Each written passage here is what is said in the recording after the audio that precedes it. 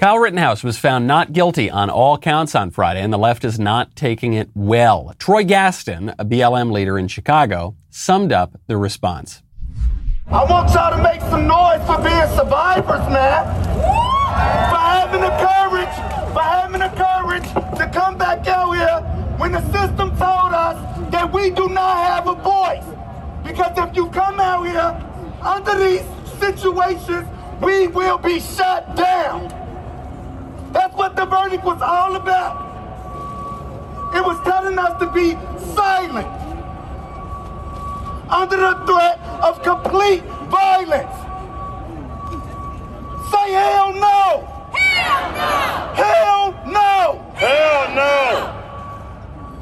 Today, we come out here simply to be recognized as people who deserve to live and be treated with equality and respect.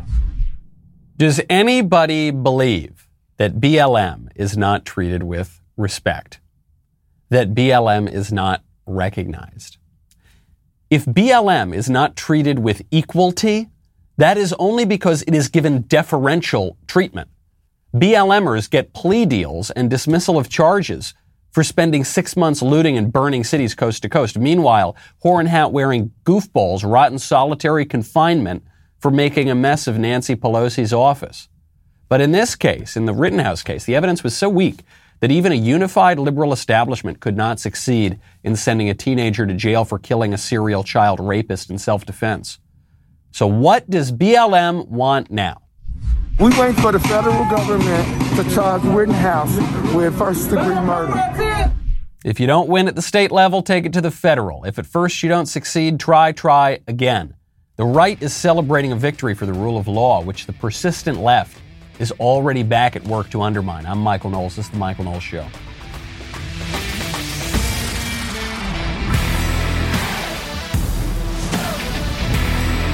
Welcome back to the show. My favorite comment yesterday from Brian Boggs, who says, the prosecutors can take comfort in the fact that we all take a beating sometimes. That's true. That was one of their arguments in the case. And they just got beaten. Sorry, buddy, but, we all take a beating sometimes. One way that we're all very often getting beat is when big tech comes in and takes all of our data and spies on us and has a lot of information. So how do you protect yourself against that? You check out ExpressVPN. Chances are the browser you're using right now has made its fortune by tracking your movements online.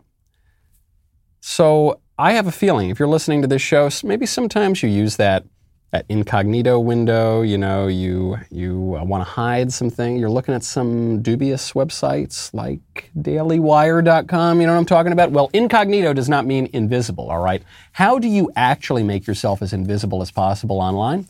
You use ExpressVPN like I do. You've got to make sure that your online activity is not getting tracked. Because data brokers are going out and buying and selling your data. One of the data points is your IP address. Data harvesters use your IP to uniquely identify you and your location. But with ExpressVPN, your connection gets rerouted through an encrypted server and your IP address is masked. Best of all, ExpressVPN is super duper easy to use. One button, use it on your phone, on your tablet, on your laptop. If you really want to go incognito for real, protect your privacy with the #1 rated VPN in America, go to expressvpn.com/Michael. Get 3 extra months for free. expressvpn.com/Michael. expressvpn.com/Michael to learn more. Breaking news right now. Breaking news this morning out of Waukesha, Wisconsin. There was a parade in Waukesha, and someone drove an SUV speeding down the parade, trying to kill as many people as possible, by all appearances. 5 people are dead, 40 people are injured. There is footage. We're not going to play it. It's very difficult to watch, and I don't think there's any reason to play it. Andy Ngo, right now, who has done a great job exposing militant leftist groups, Antifa and BLM. Andy Ngo is reporting that the suspect who is arrested is a BLM supporter. He's a young black male. His social media is apparently riddled with pro-BLM, George Floyd riot types of posts. He reportedly, again, not just from Andy Ngo, but other outlets are reporting that he was out on a $1,000 bail earlier this week for an earlier crime. And so because of the compassionate policy of letting criminals off the hook, now 5 people are dead at least and 40 people are injured. We don't know for certain that he was a BLM supporter, but the attack did take place an hour outside of Kenosha. It would appear, at least, that there is some connection there, but the cops are quiet about this, so we don't have any confirmed information yet. Very difficult to believe that this was an accident. Doesn't look like an accident at all. More from the mostly peaceful crowd. Meanwhile, CNN. We're going to hold off reporting more on that until more information is available.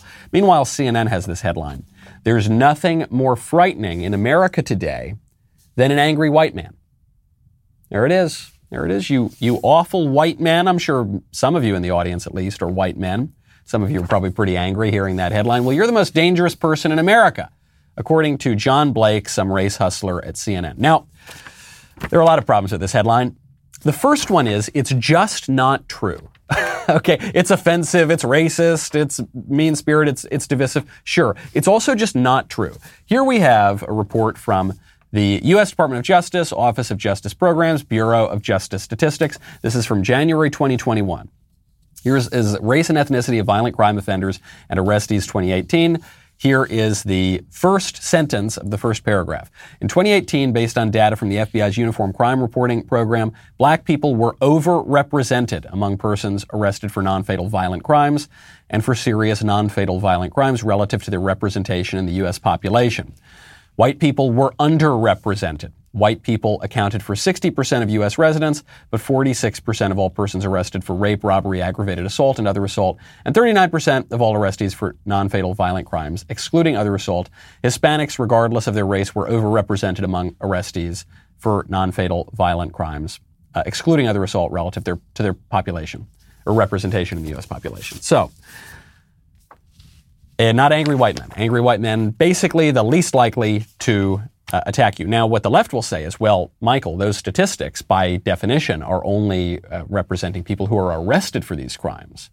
So it might be the case that white people are committing a gazillion murders, they're just not getting arrested for it. In order to believe that, you need to believe that there is some conspiracy either of black victims or white victims or Hispanic victims or any kind of victims who are all colluding together not to report certain crimes to the police because they don't want white men to get in trouble.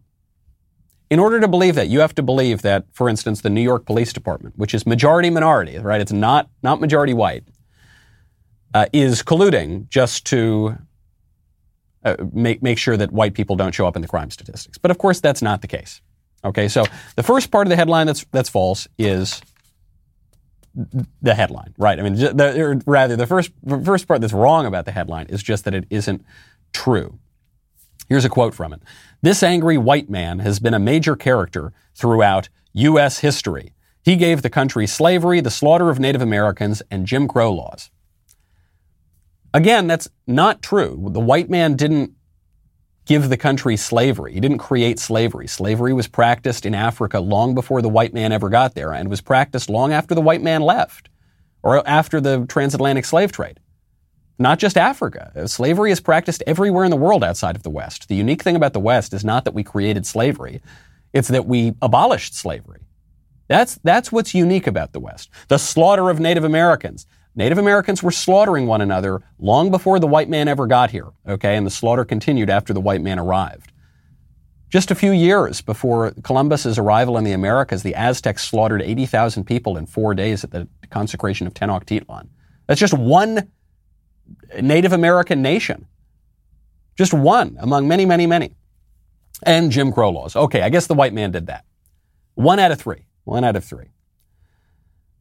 Now, what's more interesting about this headline to me than just the race hustling, which is so typical of CNN, and yes, it's obviously ridiculous, but whatever. What's more interesting than that to me is the victim mentality. You saw that actually in the video from Kenosha, where that other race hustler had justice for victims. Or I'm sorry, the video was from Chicago, but it was about what was going on in Kenosha and said, justice for victims. Although right now there is a revolt against Western civilization and really what you'd call Christendom, right? Christianity. The concern for victims is exclusively a creation of Judaism and Christianity. The concern for victims, taking the side of victims, does not exist in non-Jewish and non-Christian cultures. Okay, you see it uniquely in the Bible. And then it finds its fullest expression in Christianity through the Passion of Christ, where not only does God take the side of the victims, but God actually is the victim here and takes the side of the victims. Right? This is an idea that was expounded upon by a sociologist by the name of René Girard, who died only recently. He was at Stanford, and he has this idea that at the heart of culture is rivalry. Mimetic rivalry, that we kind of imitate one another, and because of this, we end up killing one another, and we end up in a state of war of all against all. This is why all the stories about the creation of civilization tend to involve brothers, right? Romulus and Remus, Cain and Abel, these two mirrors of one another that become more and more rivalistic, and then eventually this leads to a murder. And when you take it beyond just one person against one person, you see it in scapegoating. The idea that the only way for the culture, the society to resolve all of this tension is to scapegoat someone. Literally, the scapegoat would be to put all of the evils and all of the sins onto a goat and then send the goat out into the wilderness. Or to just attack one group of people or to attack one person. And the trick about scapegoating is you never know when you're the one doing it. When you're scapegoating, you always think that you're completely justified and you're on the... We all do this. You never are aware of that. And what the left isn't aware of right now is that they are scapegoating. In the law, in the media, in the culture, they are scapegoating. The straight white male is the cause of all the evils in the world, according to them. And they think, preposterously, that they're on the side of justice. When all this political craziness, it really makes you want to have some tangible assets, which is why I would recommend you check out Acre Gold. Inflation is going through the roof. A great way to hedge against inflation is physical gold. And Acre will let you subscribe to physical gold bars for as little as $30 a month. Now, what you're thinking is, I thought physical gold cost more than $30. Yeah, it does, but Acre has this ingenious way of investing where you subscribe to the gold bars, you send in $30 a month. When your gold stash reaches the price of their gold bars, they will discreetly ship Acre Gold to your house. They also have a $100 a month subscription to a 5-gram gold bar if you want to up the ante a little. I've always enjoyed investing in physical precious metals. Okay, I've enjoyed investing in Acre Gold. Go check it out. Go to getacregold.com/Knowles. Knowles. Start investing in physical gold today. Make sure you go to that URL because Acre is giving away a gold bar. To qualify for the giveaway, tweet or post why you should be the recipient and mention @get_Acre. That is getacregold.com/Knowles. Knowles. Thank you, Acre Gold, for supporting the show. Nikole Hannah-Jones. She is the fabulist behind the 1619 Project at the New York Times. She's the one who pushed this now mainstream thesis that America was founded to defend slavery. It's completely without evidence. Actually, the New York Times had to admit that the central thesis was BS, but it doesn't matter. They keep promoting it anyway, and now it's made its way into schools. So for Nikole Hannah-Jones, everything, every single thing must be the fault of white people and white supremacy. So after the Rittenhouse verdict, she tweeted out, quote, "In this country, you can even kill white people and get away with it if those white people are fighting for black lives. This is the legacy of 1619.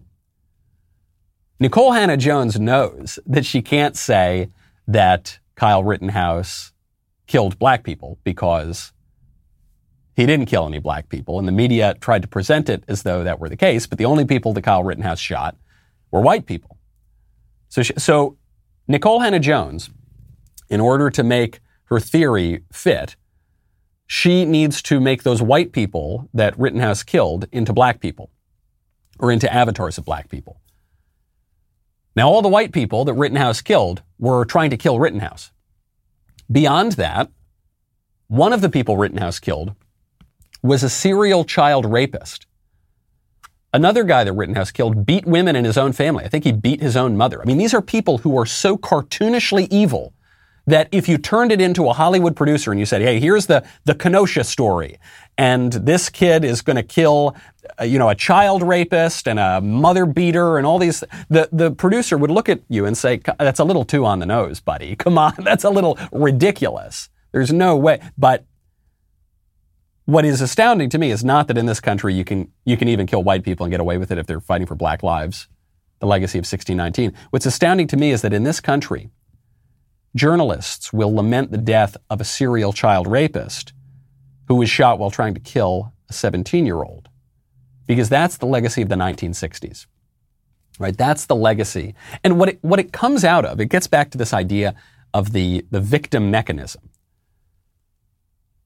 The left wants to take the side of the victim. I want to be as charitable as I can to the left. They think they're taking the side of the victim. They think the victim is black people and brown people and women and people who have different sexual desires and the marginalized and the oppressed and whatever, right? So they're taking the side of the victim against the evil white man who's the cause of all the evil in the world. Christianity, right? The prevailing society. And Christianity, too, is taking the side of the victims. Any concern for victims that anyone has ever had in the world comes out of Christianity, comes out of Christian culture. And so now you've got these two rivals. And actually, this sociologist, René Girard, makes the point that wokeism, he doesn't call it this because it was a little too early, but what he's referring to as wokeism or political correctness is a kind of mirror of Christianity. And now they too are locked in a kind of rivalry. And the problem of this, of course, is you can never see that you are the one scapegoating people. So Nikole Hannah-Jones, who is a very prominent person, she's maybe not a very intelligent person or a very serious, but she's very prominent. She can actually twist herself into a logical pretzel to say that a white kid shooting a couple of white criminals who were trying to shoot him or trying to kill him more broadly, one was trying to shoot him, that somehow that is an example of white supremacy.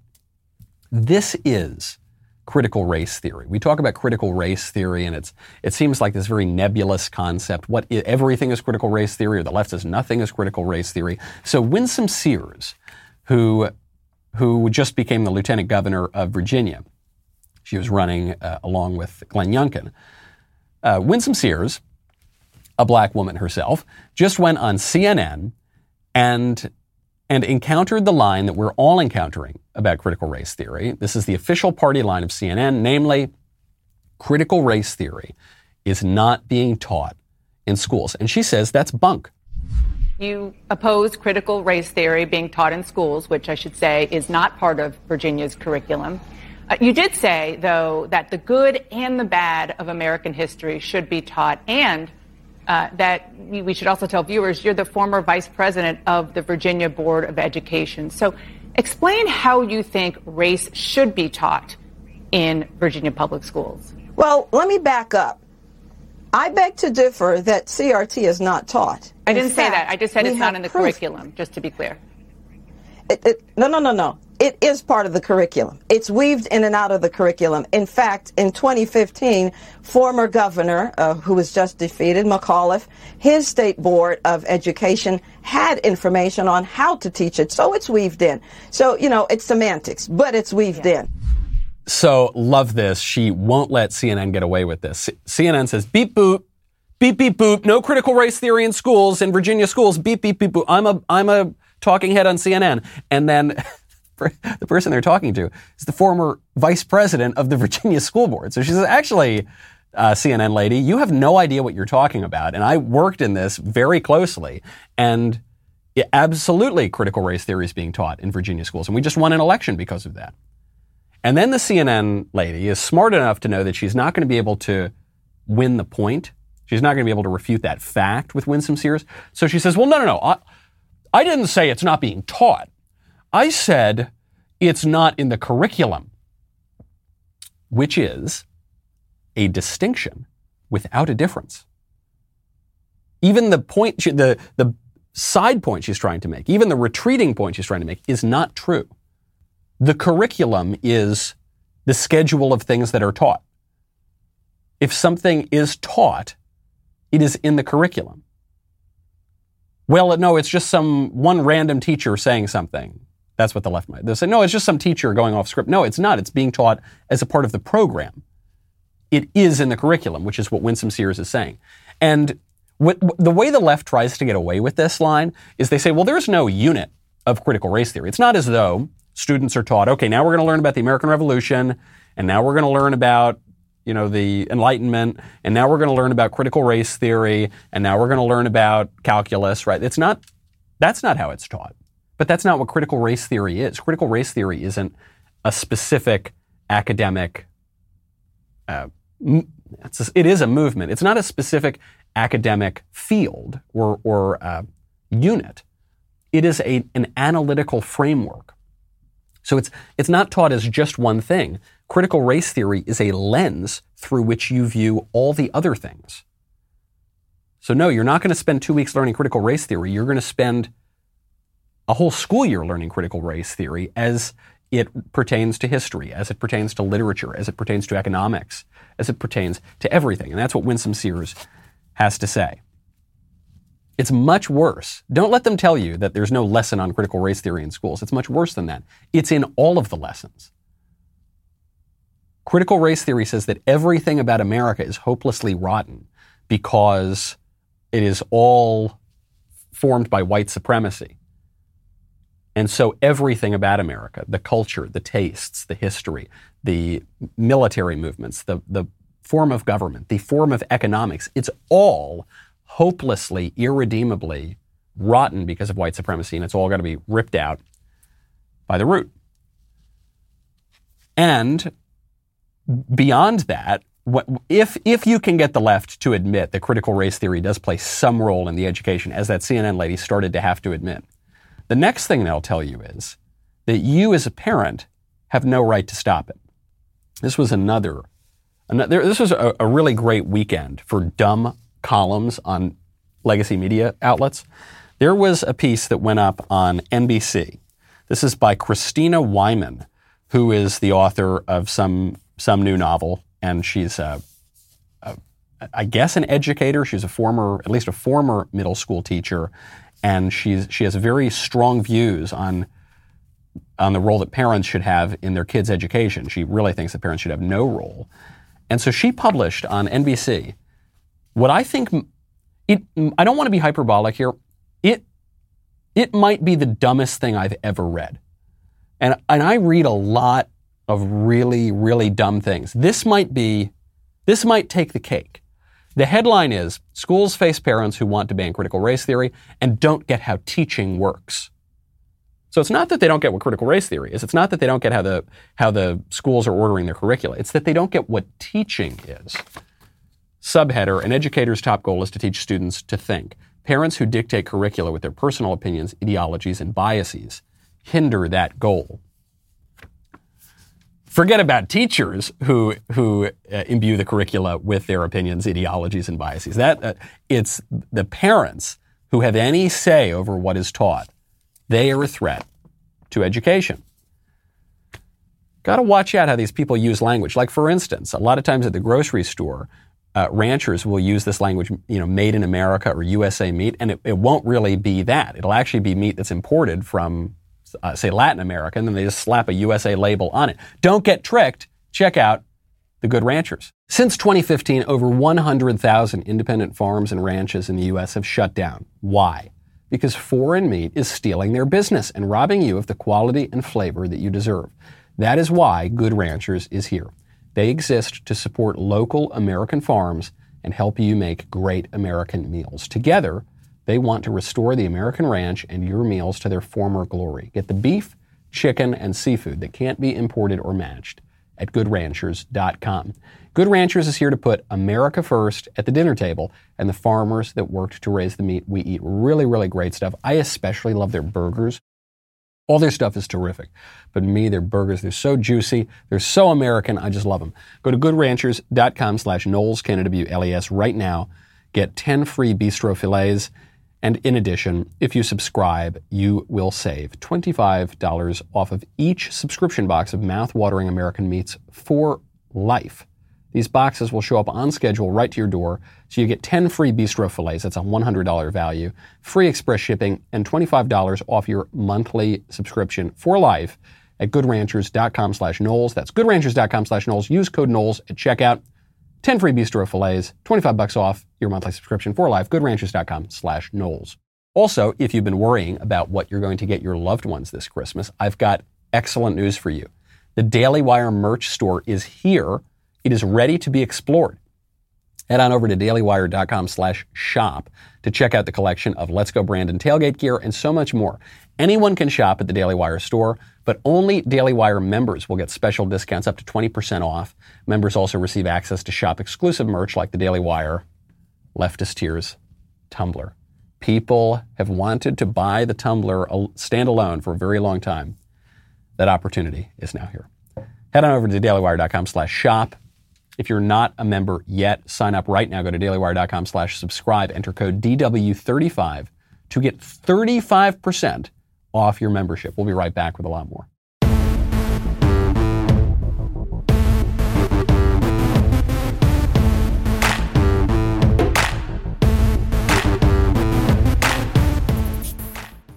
NBC, a writer for NBC and a former teacher, says that you as a parent have absolutely no right to have a say in your kid's education. She writes, quote, "Parents have always tried to interfere with curricula, as I observed when teaching middle school in the mid-2000s. Even then, there was no shortage of parental input about the content of my instruction, from books to test questions. Part of the problem is that parents think that they have the right to control teaching and learning because their children are the ones being educated. But it actually, gasp," she writes gasp in parentheses, "doesn't work that way. It's sort of like entering a surgical unit thinking you can interfere with an operation simply because the patient is your child." So I'm going to pause it right there. A lot of conservatives are saying this is an imprecise analogy and it's crazy to compare educating to surgery, for instance. I actually think the analogy is okay. I think it's a pretty good analogy. But the fact is, parents do have a say in their kids' medical decisions. They do. I know that the left doesn't think they do anymore. The left is saying we're going to jab your kid with the Fauci ouchie regardless of what you want. We're going to trans your kid. We're going to take your little boy and chop him up and make him look like a little girl regardless of what you want because we know what's best. But actually, believe it or not, parents do have a say in surgery. And, by the way, education is as formative, at least as formative as surgeries are. You are shaping the way that a child will view the world. You are shaping what a child thinks about what is true and false and right and wrong and good and bad when you educate them. Certainly when you educate them for 13 years or more. So, yeah, it is a lot like surgery. And the parents have a right over how their child is formed in these really, really important decisions that will shape their entire life. The woman goes on, she says, "Teaching, too, is a science. Unless they're licensed and certified, parents aren't qualified to make decisions about curricula. In fact, parental interference can actually hinder student advancement. An educator's primary goal is to teach students to think. Parents who attempt to influence curricula with their personal opinions, ideologies, and biases hinder that goal." An educator's goal is to teach students to think. What does that mean? What exactly does that mean? I think it's a similar version to we teach students how to think, not what to think. But of course, the educators are teaching students what to think. Here's something. An educator's primary goal is to teach students to think. That is a what. That's not a how, that's a what. That's ideology. That's personal opinion. That's bias. That's the same thing that the educator is accusing the parents of doing. Kind of gets back to our point about scapegoating. For these teachers, for the left broadly, parents are they're the problem because the parents are trying to teach students something about the world. They're trying to form the way their students and children view the world. Of course, the same could be said of the educators. That's what they're doing. But they can't, the left, the educators can't see that. What they believe that what they're doing is totally just and right, and the other people are completely, totally wrong. If an educator, like this kooky woman, teaches a student that a boy can become a girl, then that educator is hindering the student's education because that educator is teaching the student something that isn't true. If the educator says that America was founded in 1619 and the central fact of America is slavery. That educator is hindering the student's education because the educator is teaching the student something that isn't true. And if a parent comes in and says, get that crap out of the classroom, the parent is helping the student's education because the parent is kicking away the things that are false and demanding that students be taught things that are true. And this is now a battle for the minds and souls of the next generation of Americans. And who's going to be better at that? Left-wing ideologue teachers or parents? The Democratic Party sent out a tweet just today, said that the number one occupation for Democrat donors in recent years is teachers. Exactly. That's the problem. So if you want your kids to be taught the Democrat, leftist, liberal view of the world, an evil view of the world that is not true and it's not good and it's not beautiful, then we have to, let's let things be the way they are. Let's back off. Let's never question any of the teachers. Let's not show up to school boards. If you don't want your kids to turn out that way, then we need to politically get a little bit aggressive, and we need to show up to school boards, and we need to demand resignations, and we need to demand that lunatic teachers like this woman, Christina Wyman, get fired, that they don't have a platform, that we cancel them. We need to cancel this. We need to cancel the bad books in the education. We need to cancel the stupid ideas in the education, and we need to cancel the bad teachers and administrators, and they need to be fired, and they never should be allowed near students ever again. Okay? And are conservatives willing to say that? Are conservatives willing to do that? I think so. I think you're beginning to see a movement on the right that's doing that. Ron DeSantis in Florida is doing that. A lot of candidates for Senate right now, Blake Masters, whom I just sat down with, he's saying these sorts of things. J.D. Vance, Josh Mandel in Ohio, both running against one another, they're saying these sorts of things. That's what we got to do. Got to get much tougher. There's a shocking report out of a school in California. Abigail Shrier, who wrote Irreversible Damage. It's a book about how the culture is transing little girls and then they're regretting it and then that's not being reported on. It was a book that was, I think it was canceled from Target. Then there was an uproar. It went back to Target. It's a very good book. Abigail Shrier revealed that at a late October meeting at a conference of California's largest teachers union, the California Teachers Association, CTA, documents show that teachers were encouraged to recruit students into LGBT clubs, to urge them to, quote, have the courage to create a safe environment that fosters bravery to explore sexual orientation. And, quote, this is what one of the teachers reportedly said, quote, we're going to do just a little mind trick on our 6th graders. So recruiting 11-year-olds to explore their sexual orientation in clubs that, by the way, don't keep records. So this was another aspect of it. Lori Caldera, who's a middle school teacher, a Buena Vista middle school teacher in California, an LGBTQ club leader, was heard on tape saying, quote, because we're not official, we have no club rosters, we keep no records. In fact, sometimes we don't really want to keep records because if parents get upset that their kids are coming, we're like, yeah, I don't know, maybe they came. You know, we would never want a kid to get in trouble for attending if their parents are upset. So these are teachers who are recruiting kids into these clubs, not keeping records of it, stonewalling the parents if the parents have any questions, and transing the freaking kids. You know, I don't want to sound hyperbolic about it. I don't want to put on my Alex Jones voice, even though Alex Jones has been right about a number of things like the gay frogs. But we have record of this. Audio record, documents being reported by a very serious, respected source, Abigail Shrier, that these teachers are trying to trans the kids. It's exactly what conservatives have been talking about. Shrier even went on, she said, speakers went so far as to tout their surveillance of students' Google searches, internet activity, and hallway conversations in order to target 6th graders for personal invitations to LGBTQ clubs while actively concealing the club's membership rolls from participants' parents.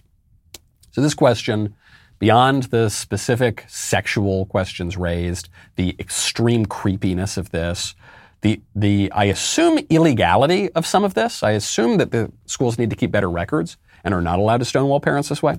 But beyond all of that, it actually comes down to a very simple, mundane question. Who has the right to raise your kids? For the last 20 or 30 years, and I guess really even a little before that, the right would say, just us, just the parents, it's just us. And what the left has said is, it takes a village, right? So meaning, that was Hillary Clinton's memoir title. So Hillary Clinton, representing the left's view here, would say actually parents have very few rights, and it's all the society. Really, they mean the government. And the right would say, forget society, forget the government, it's all parents. And the real answer is, it's both. It is both. There's a reason that it takes a village to raise a child is an old idiom, is that it's true. And I'm not even saying this prescriptively. I'm not even saying it should be the case that it takes a village to raise a child. I'm just saying it does. Your kids are going to be influenced by the village.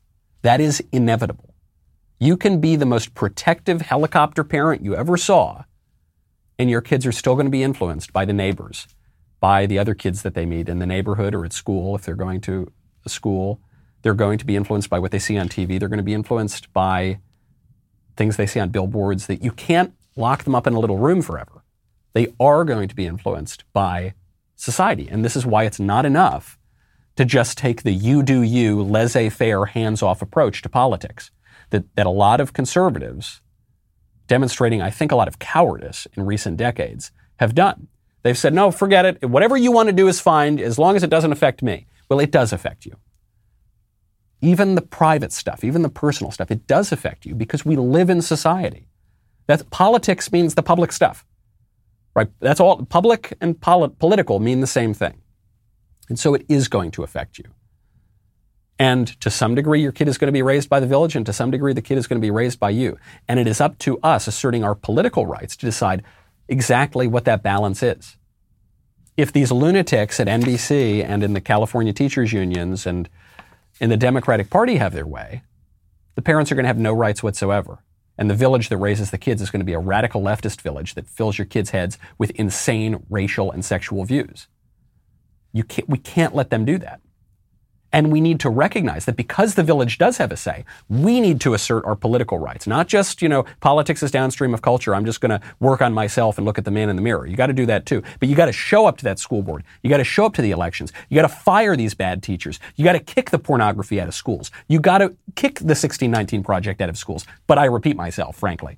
So not quite obscene in the same way that pornography is, but it is obscenely anti-historical. It is obscenely anti-American. It's obscenely false. You've got to assert your political power.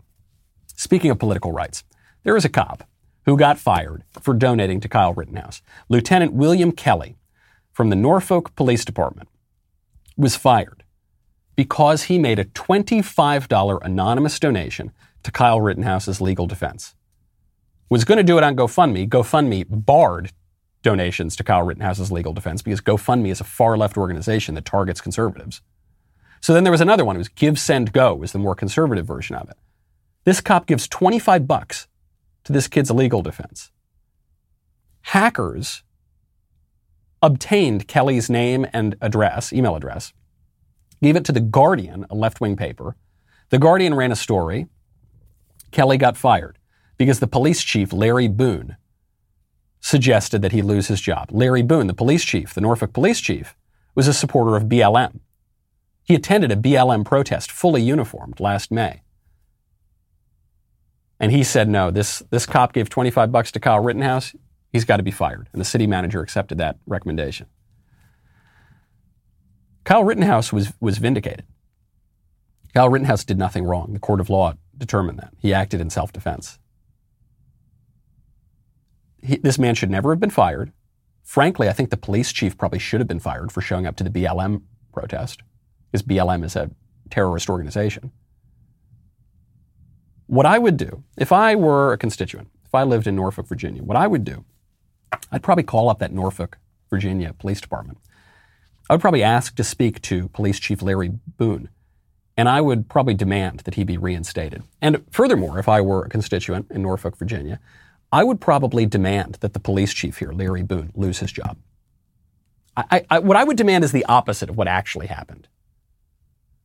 Because the media narrative, we were told, is that Kyle Rittenhouse was a terrorist, domestic, violent, white supremacist, whatever stupid slogan you want to hear.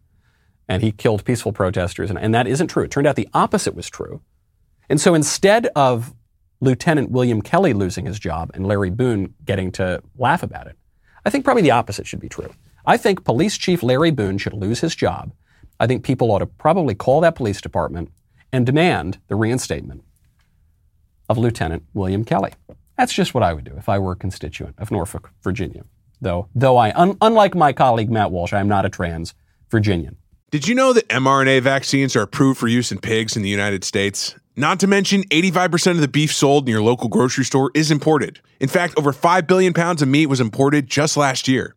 There's so much mystery surrounding our meat, which is why I'm so grateful for my Good Ranchers subscription. I know that I don't have to worry about imported meat or unknown vaccines in the food that I feed my family. Good Ranchers is saying mRNO to mRNA by offering a free 10-pound Easter ham with any subscription. Unlike the pork from the grocery store, Good Ranchers ham is guaranteed 100% free from mRNA vaccines. This is a $119 value, absolutely free with code DailyWire. Go to goodranchers.com and say mRNO to mRNA by subscribing today.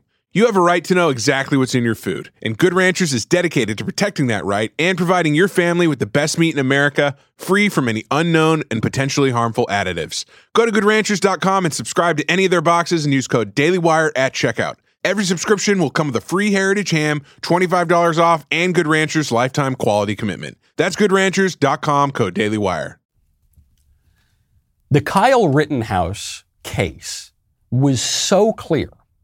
After we saw the evidence, after the media narrative went away, it was so clear that even people on CNN are beginning to admit it. During the Tweedledee Tweedledum handoff between Chris Cuomo and Don Lemon, these two fellas even managed to admit that the verdict was right. You know you're going to have people saying if he was black, this would be different, right? Because we're dealing with systemic injustice right now. And even though this verdict, I believe, is justified by the law and the facts here, that's what we should want every time. Mm-hmm. People are frustrated that you wouldn't get it if he was black, even though this may be the right outcome. But at the same time you're doing that, you're going to have him be weaponized by one of the most toxic people and outfits in our society? Well, so therefore, when that judge said this, when he, dressed down the prosecution did a lot of things wrong, right? I mean, this really rests on But they had a hard case. They had a hard case, but they didn't do a good job even with a hard case. I mean, that's obvious to see. So it's mostly Chris Cuomo who's admitting that the verdict was right, and Don Lemon's trying not to, but Lemon is smart enough to realize that he can't make a good argument here. So he says, well, it was just that prosecution. That prosecution. And Chris Cuomo says, what about the prosecution? They had a hard case. Really, they had an impossible case. The best shot they had was to keep evidence from the defense and they called their best witnesses. All those witnesses ended up making the case for the defense, not the prosecution. You could have had the greatest lawyers in the world. All right, the two prosecutors in Kenosha, Blinken and, was that his name, Blinken, or I don't even remember his name anymore, or the one they called Lunchbox. Those two guys talk about Tweedledee, Tweedledum. They did not do a good job. They are not very good lawyers. But you could have had Alan Dershowitz and Johnny Cochran and Ken Starr and all the greatest lawyers in the country, and they still couldn't have made the case because the evidence wasn't there. That's the point Chris Cuomo was making. Now, why are these gentlemen on CNN making this point right now? Is it because they have integrity?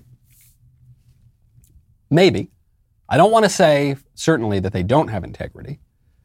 Cuomo and Lemon, both in earlier eras, have been more balanced than they are now. They're probably just getting a call from the head of CNN saying you got to be more leftist and combative. Didn't Chris Cuomo, he got caught on that audio just some months ago saying he hates his job and he feels like a hack and all this. So maybe it's that. I suspect the reason that they're coming out now and saying, oh, the verdict was probably right, and hey, look, whatever, it's okay, it's all good, is because they know that their network spent a lot of time spreading a lot of lies and slander and libel about Kyle Rittenhouse. That's not just CNN, it's NBC and the Washington Post and the New York Times and all of them. And I think they remember Nick Sandmann. You remember Nick Sandmann? He was that kid wearing the MAGA hat when the Native American lunatic started banging a drum in his face and the black supremacists were screaming slurs at them. And he smiled, and after smiling, all the media outlets called him a white supremacist and all that. Do you remember what happened after that? Oh, yeah, Nick Sandmann shook them all down for a ton of money. We don't know the exact number because there were non-disclosures there, but Nick Sandmann made a lot of money off those guys.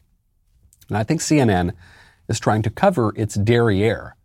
And I hope, oh, do I hope, that now that Kyle Rittenhouse has been exonerated, I hope he takes them to the cleaners. I hope that Kyle Rittenhouse becomes a trillionaire suing these dirtbag liberal journo outlets into the dirt. I hope that Kyle Rittenhouse and Nick Sandmann have to split time owning these various outlets, like divorced parents. I hope it's like, okay, Kyle, you can have CNN on the weekends, but Nick, I want to have CNN during the week. And then maybe for the summers, I want it to be unambiguous. I want these guys to lose a lot of money. Justice was served in the case. We've talked so much about the Kyle Rittenhouse case. I guess that's now coming to an end. We're going to move on to the next left-wing hoax. But just because justice was served, that's great. We've got to keep it up, okay? Just like you heard that the BLM guy, he said, no, well, yeah, okay, he was exonerated at the state level. We want federal charges. Right? The left never gives up. The left is really persistent. We've got to be persistent too. We won, we've got to take it further. Got to sue those media outlets into oblivion. What the left is trying to do in this country is delegitimize the opposition.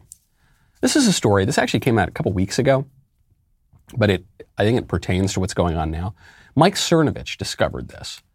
The Washington Post was running an ad to promote the idea of January 6th, the insurrection. They were running an advertisement that an investigation by the Washington Post provides the richest understanding to date of Trump's mindset and the cost of his inaction as democracy came under attack. Now, I'm not saying that it's weird for a journalistic outlet to run ads on their stories. But, you know, everyone does that. We do that. Everybody does that. But it is weird to run ads on a story that doesn't really catch. Right? No one really believes the January 6th thing. The whole narrative is falling apart. We were told January 6th was a bunch of domestic terrorists who came in armed, who killed a cop, who were taking over the government. And then the more we've learned about it, the less and less it seems true. Actually, almost every single thing we were told about that day was a lie. So the story has kind of fallen apart. In a normal world, that would be the end of the story, and they'd move on to something else. But the left is so dead set on keeping this narrative that they've got to promote it. Just like the New York Times story on the 1619 Project. The thesis of that was proven incorrect. The New York Times spent millions of dollars promoting it anyway, because they have ideological goals as well. And the goal here is to not merely win a political battle, it's to utterly delegitimize the opposition, such that anytime they get any power or win at all, it is considered a threat to an existential threat to democracy, to the country, to the republic, to the Constitution, and it must be done away with. Those are the stakes here. What kind of persistence is the right willing to engage? What kind of lawfare? What kind of electioneering? What kind of protest? What kind of legislating is the right willing to do? The left is playing for keeps. Are we willing to play for keeps too? I hope so. I'm Michael Knowles. This is The Michael Knowles Show. I'll see you tomorrow.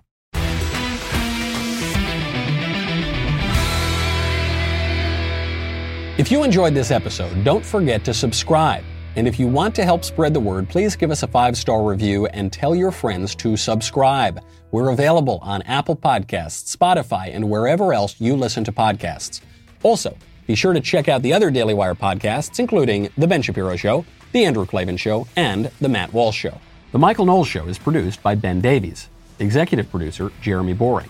Our technical director is Austin Stevens. Supervising producer, Mathis Glover. Production manager, Pavel Vidovsky. Editor and associate producer, Danny D'Amico. Associate producer, Justine Turley. Audio mixer, Mike Coromina. And hair and makeup by Cherokee Hart. The Michael Knowles Show is a Daily Wire production Copyright Daily Wire 2021. Today on the Matt Walsh Show, the jury in the Rittenhouse case gets it right while the media explodes in a blind rage. We'll talk about the fallout from the not guilty verdict today. And a man plows through a Christmas parade in Wisconsin, injuring dozens and killing many. Many aspects of this case make it inconvenient for the corporate media. We'll talk about those facts today. And Fauci officially recommends boosters for all people over 18. Plus, the Fight for 15 movement has now become the Fight for 25 movement. Who could have seen that coming? We'll talk about all that and much more today on the Matt Walsh Show.